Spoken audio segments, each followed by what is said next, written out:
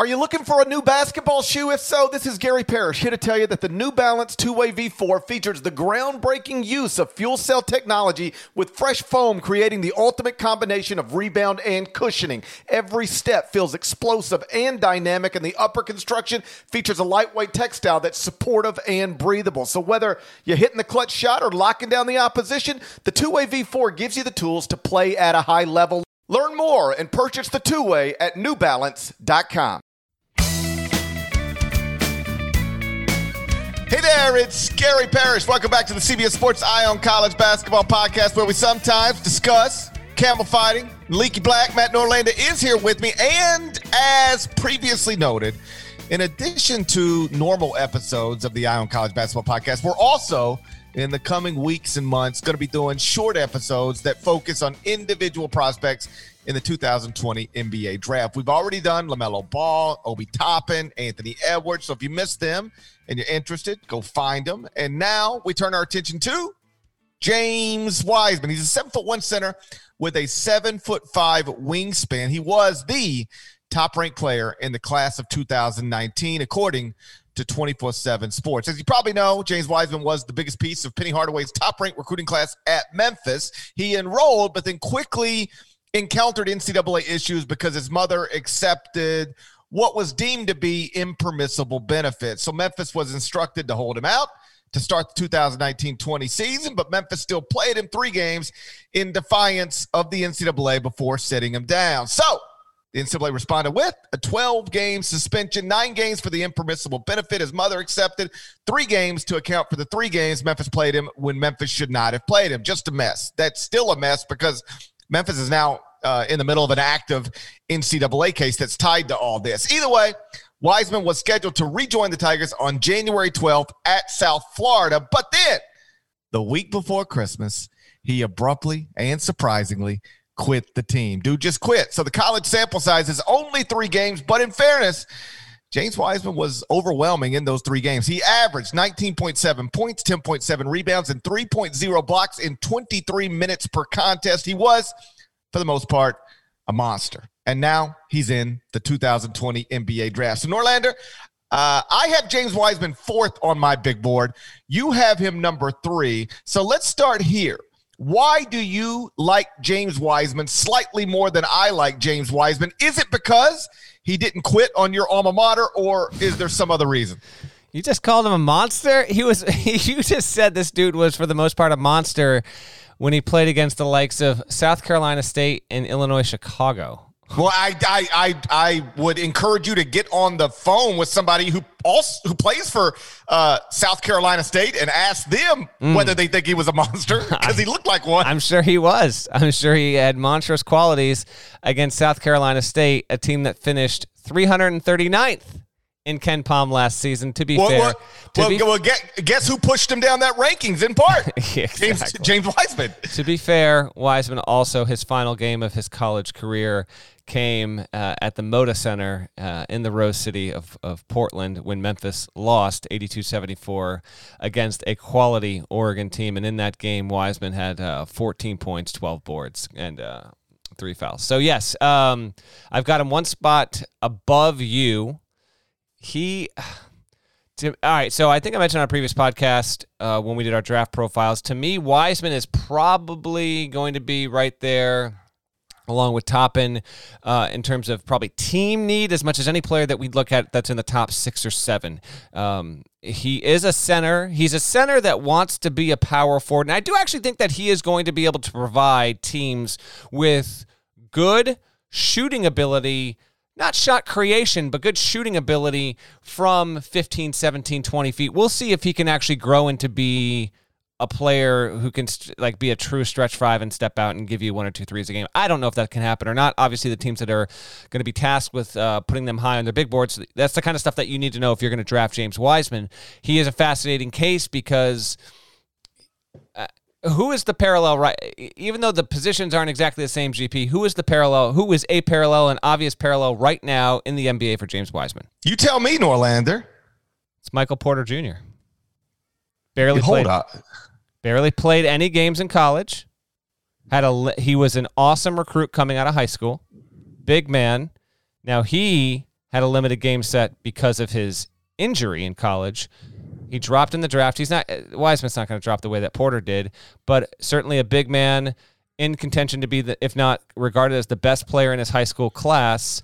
And coming into the draft, there was some skepticism about what kind of player he would be. Again, Wiseman's not going to fall the way that Porter did, but I do think there is a parallel in terms of situations with each of these players. So I only bring that up to say Wiseman's lack of game inventory at the college level, if it's used against him, I think that's understandable, but I'm not sure that would necessarily be advisable because Wiseman's skill set doesn't run right alongside Porter's.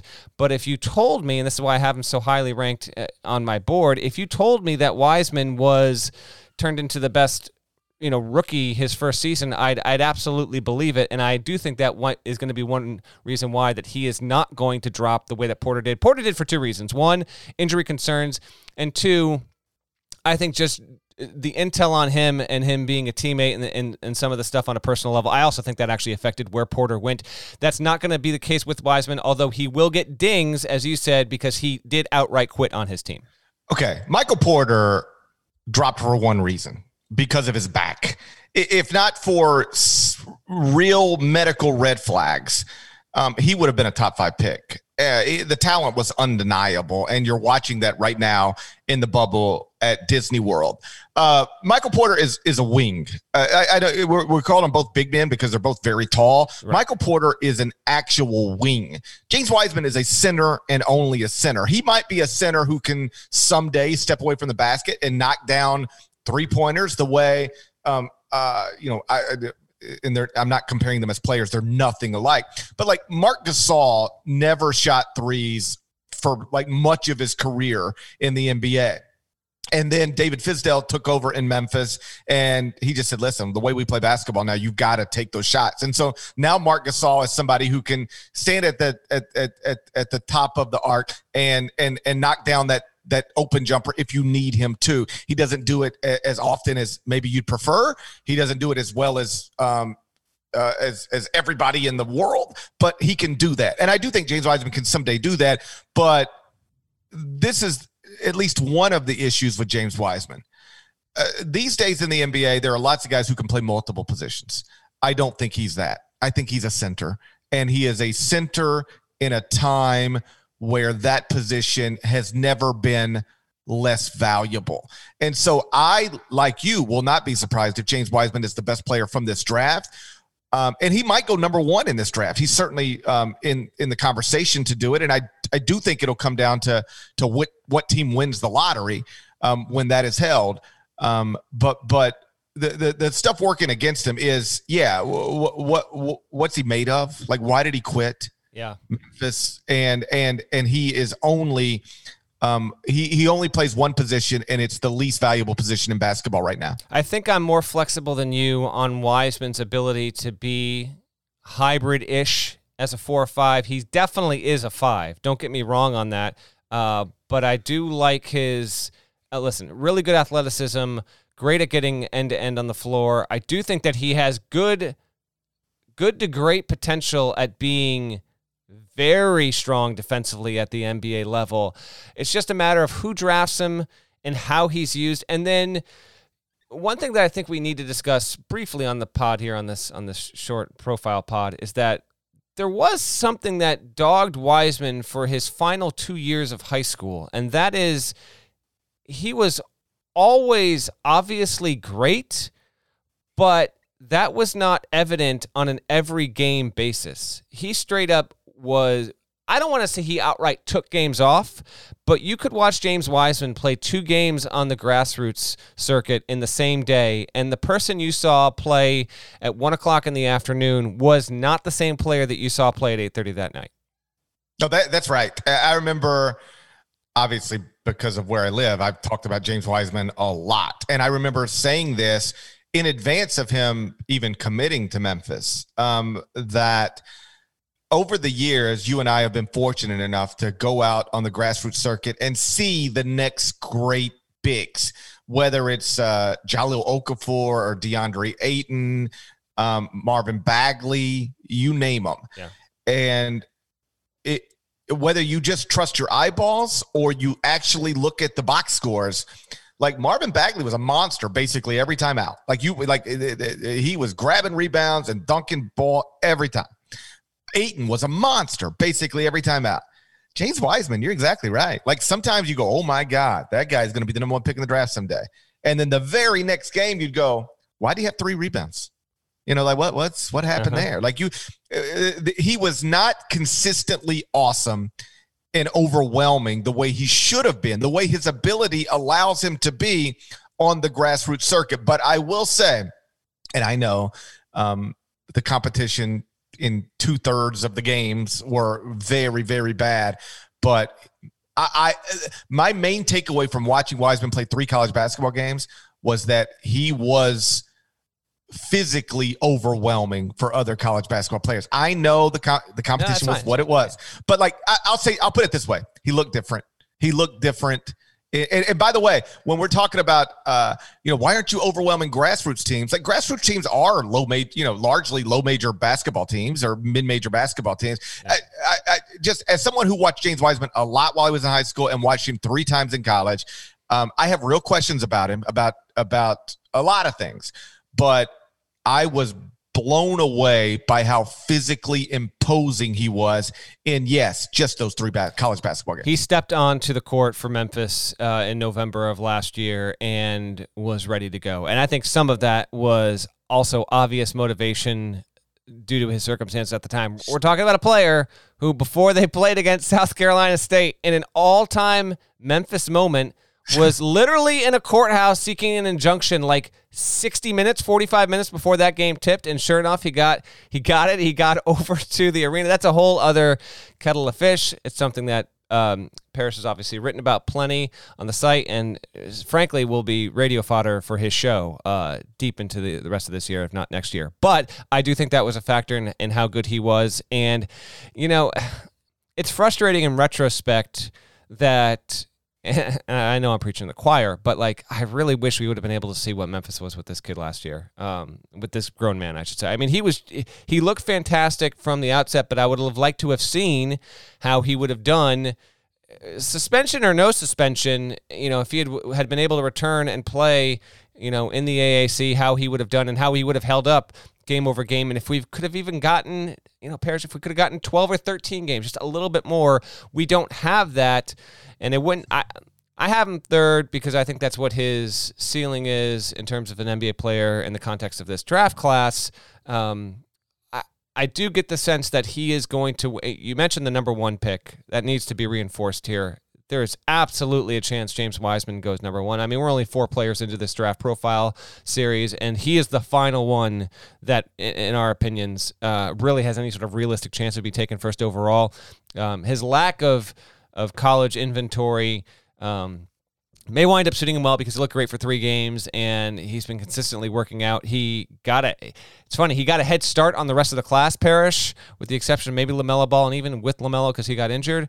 But he could have never foreseen the fact that head start, it did basically no good because now everyone's waiting all the way until October until they get drafted. But I do think that him going top 3 is highly likely. If he went outside the top 3, I wouldn't be stunned. I'm not seeing that happen unless you have teams that land 1, 2, and 3 that do not have and don't think that they'll have via trades any kind of need for the type of skill set that Wiseman would bring as a 5. I think that's right. I think for more than any other player, how the lottery unfolds will impact James Wiseman. Because somebody might win the lottery that just says, you follow the NFL closely. There are some franchises that if you told them, I think Barry Sanders is available in this draft, they'd be like, well, we're not taking him with the top 3 pick. They're just some franchises just say we're not gonna spend that kind of pick on a running back. There are some NBA franchises now that just say we're not going to spend that type of pick on a center and only a center. In given the way basketball is played, given that centers get played off the court all the time in high stakes basketball games, I will say the issues that some traditional centers have getting played off the court because they can't switch onto smaller players and they can't guard and spin. I don't think that's really going to be a problem for James Wiseman. He is an incredible athlete. And so I do like runs incredibly well. I think he is going to be the type of traditional center who doesn't get run off the court, but still it's going to be an issue for some franchises. Again, more than anybody else, he needs the lottery to break in his favor. And if it does, if certain franchises get the number one pick, he'll be the number one pick in the draft. But if a different franchise gets the number one pick, he could slip to 2, 3, 4. I don't know how you get him outside of that, really. But he could slip based on the lottery. You mentioned you would have loved to have seen what Memphis was with Wiseman playing. Obviously, I would have loved to have seen that as well, because I've always thought the criticism directed at Penny Hardaway and Memphis in general over this past season was wildly misguided. With James Wiseman playing, I think they'd have been one of the best teams in the country. And what would James Wiseman have been? Right there with Obi Toppin as one of the best players in the country. I really do believe James Wiseman would have been a first-team All-American. He was one of, again, small sample size, but there were only 2 freshmen who averaged a double-double in college basketball in 2019-20. James Wiseman was one of them. Trivia time! Do you know who the other one was? It's got to be Precious Achiuwa, his teammate. It was. Now think about that front court. Who would have had a more talent? But by the way, if you call Precious Achiuwa a lottery pick, and he could go back in the lottery. He could slip right out of the lottery. He's going to go in the top 20. Memphis would have been the only team in the country with 2 lottery picks. The best front court in America with Precious Achiuwa and James Wiseman. Now, both of their stats would have come down a little bit playing with each other. Like, Precious probably doesn't average a double-double playing with James Wiseman. But, that's why, you look at Memphis's opening night roster. The 3 best players are James Wiseman, Precious Achiuwa, and DJ Jeffries. James Wiseman is gone week before Christmas. DJ Jeffries, season-ending knee injury the last week of January. You take those dudes, put them on that team. I do believe that Memphis was could have been one of the best teams in the country, and I do think James Wiseman would have been a legitimate national Player of the Year candidate. All right, so get this. So James Wiseman last season in just 3 games, so it's just 3 games, but his offensive rating per KenPom was 140.8, which is 140.8 is if you're at 120, you're amazing. 140.8 is stupid. It was the best in college. Obviously, he didn't play enough games to qualify, but it was 140.8 was by far the best O rating in college hoops last season. The next closest players were in the 134, 133, 130 range. A bunch of guys that you wouldn't know. Actually, Sean McDermott at Butler was the 4th best. He was 129.9, and Sean McDermott, for the diehards that obviously know, he was a senior. He shot 39% from 3, took 163. So he was a 3-point shooter. Usually if you're high in offensive rating, it's because you are a long-distance shooter, because your rating goes up. The more threes you make, the more efficient player you are. Wiseman's not that. So it says something about how damn good he was, not being a long-distance shooter and having a 140.8 O rating in 3 games. That's absurd. Real quick, GP. Here's what I want to do. I want to look at the past 4 drafts in the lottery at centers that were taken, and you just tell me. Let's just go rapid fire. You just tell me if you think James Wiseman will have a better, even, or worse career than these centers, okay? And I'm going off of Wikipedia and where they're designated, all right? Go. All right. Last year, Jackson Hayes was the only center taken in the lottery.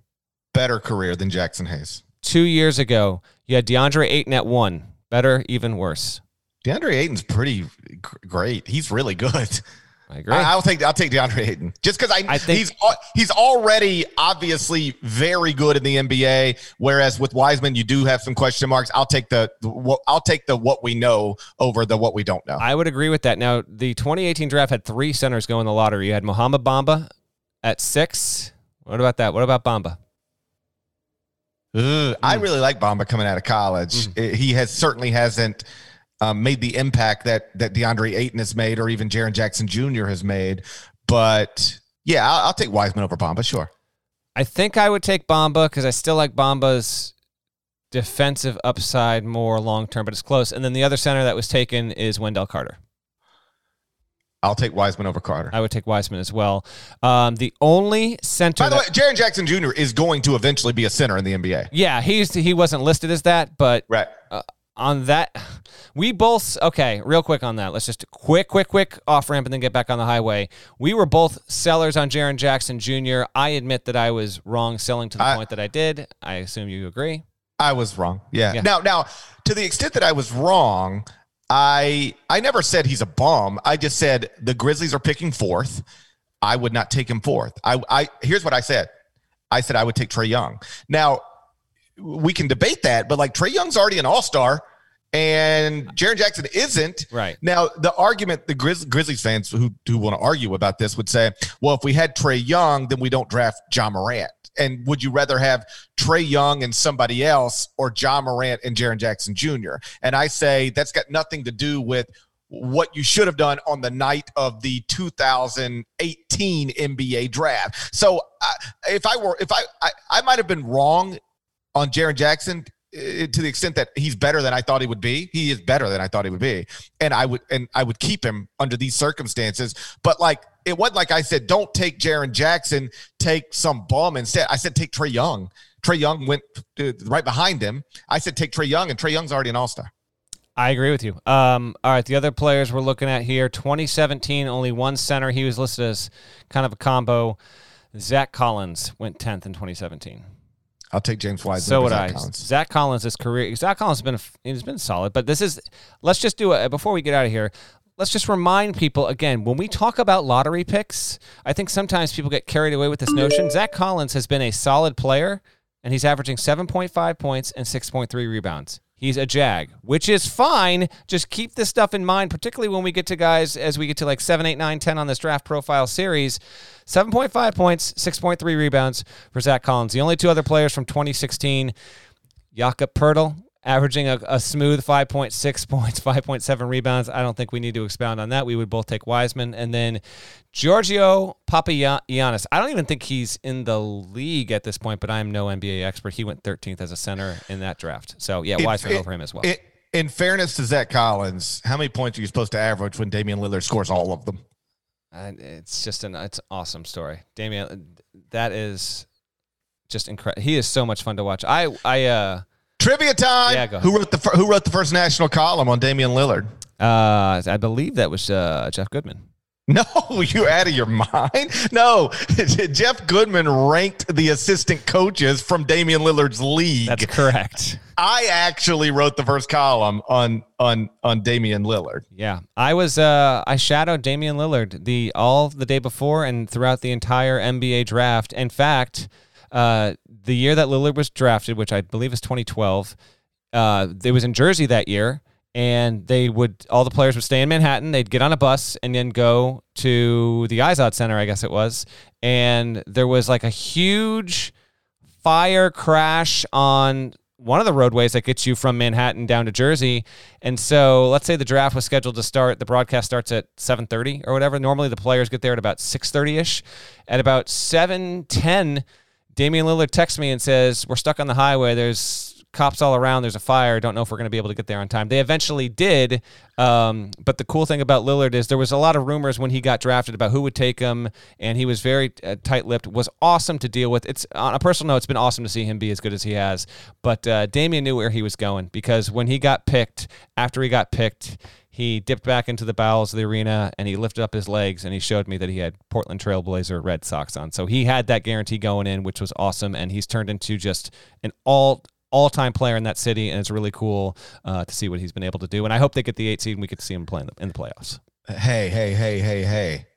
You meant to say you hope the Grizzlies get the 8 seed. I did not. I mean, no, here's the truth. Like, listen, I want good things for the Grizzlies, but they since they got to the bubble, they lost 2 starters to season-ending injuries, Jaren Jackson and Justice Winslow, and they lost their backup point guard, Tyus Jones. If they get to the playoffs, they're just going to get swept by the Lakers and lose each game by 25 points. As a basketball fan, there's nothing better than Damian Lillard against the Lakers in the first round of the playoffs. I don't know that Portland can win it, but Lillard against our king would be something to watch. Let's get back to Wiseman real quick. You and I both agree he's an incredible talent and physically overwhelming. He is going to be able to rim protect. I do think he can step away from the basket, knock down a shot. He runs the floor amazingly well. He dunks everything around the rim. The physical stuff from my perspective, the basketball stuff from my perspective is not even worth debating. We can talk about the value of a center in the modern NBA, but if you value that position at all, Like it's clear he's the best one available. It's not even close. I think if you told me he's a 7-time All-Star, that would not surprise me at all. I don't question the basketball stuff at all. I do question the other stuff because, like we pointed out, whether you want to say he left the program or, as I put it, quit the team, he did walk away. And I know that some people understood it and rationalized it, but what I'm about to tell you is true. He is the first healthy basketball player in, as far as I know, in history to ever, quote, quit his team midseason to, quote, prepare for the NBA draft. And obviously he does it under unusual circumstances. He was serving a suspension handed down by the NCAA.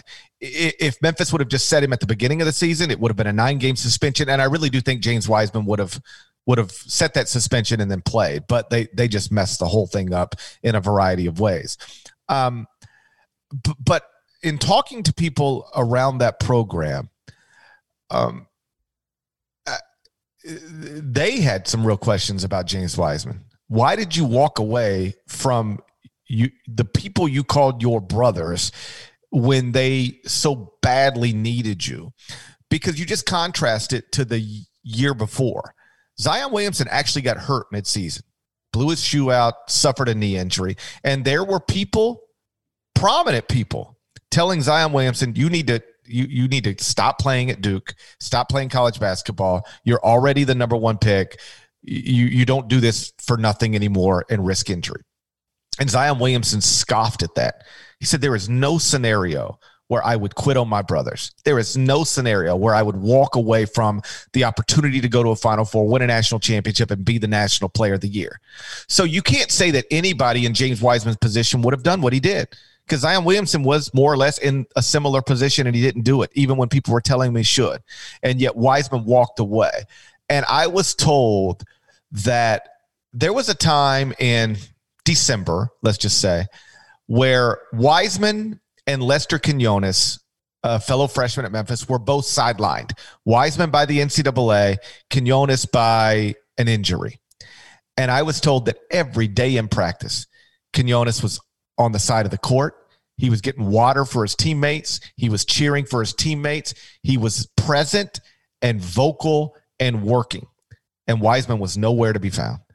And he got detached, and then he ultimately quit in a way that, listen, time can heal a lot of things. So he might be cool with some of those guys now, but at the time, they were wildly disappointed in him. They didn't understand why he did what he did. They didn't like how he did it. They didn't like why they thought he did it. And especially for somebody like Precious Achiuwa. Precious Achiuwa is not from Memphis. And I don't know why he ultimately decided to enroll at Memphis, but one of the reasons he said he did is because James Wiseman committed to Memphis and then started recruiting him, with the idea being, I'm going to be the 5, you're going to be the 4, let's go win a national championship. So then Wiseman quits, and guess who's got to play out of position all year long? Precious Achiuwa. Now, you can argue it was awesome for Achiuwa because he was great, statistically incredible, and he's still going to be a top 20 pick in the NBA draft. But just trust me when I tell you, Precious Achiuwa did not like playing center. That was never the plan. It only became his reality because of what James Wiseman did. And I have had NBA people reach out to me and say, what's he made of? Does he love it the way he needs to love it? What makes him quit the way he quit? And that is something he's going to have to, and I'm sure he already has, he's going to have to address with NBA franchises, because it is at least a question that some of them have.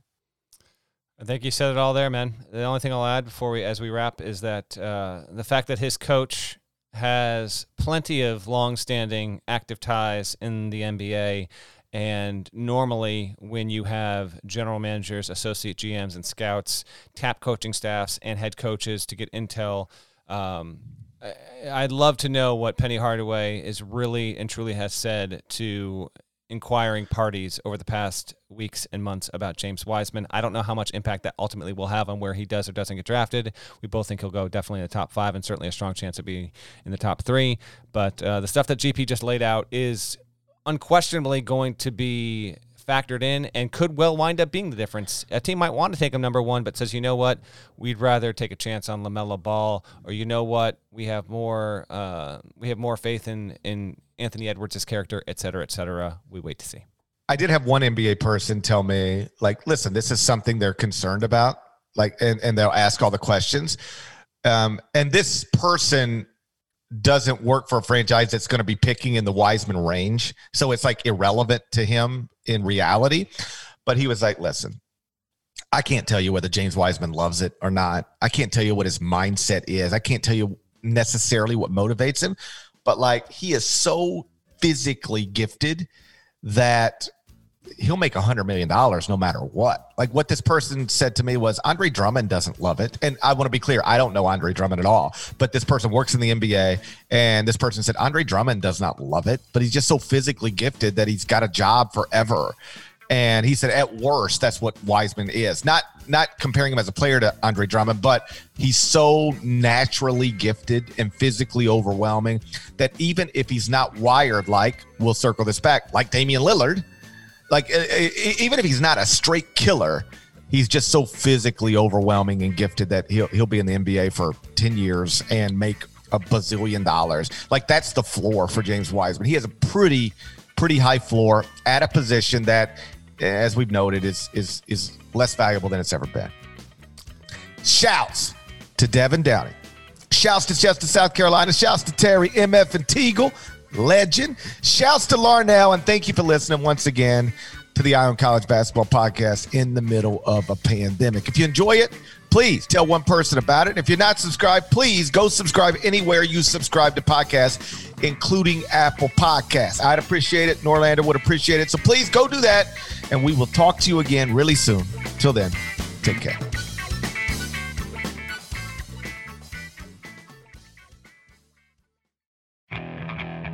Okay, picture this.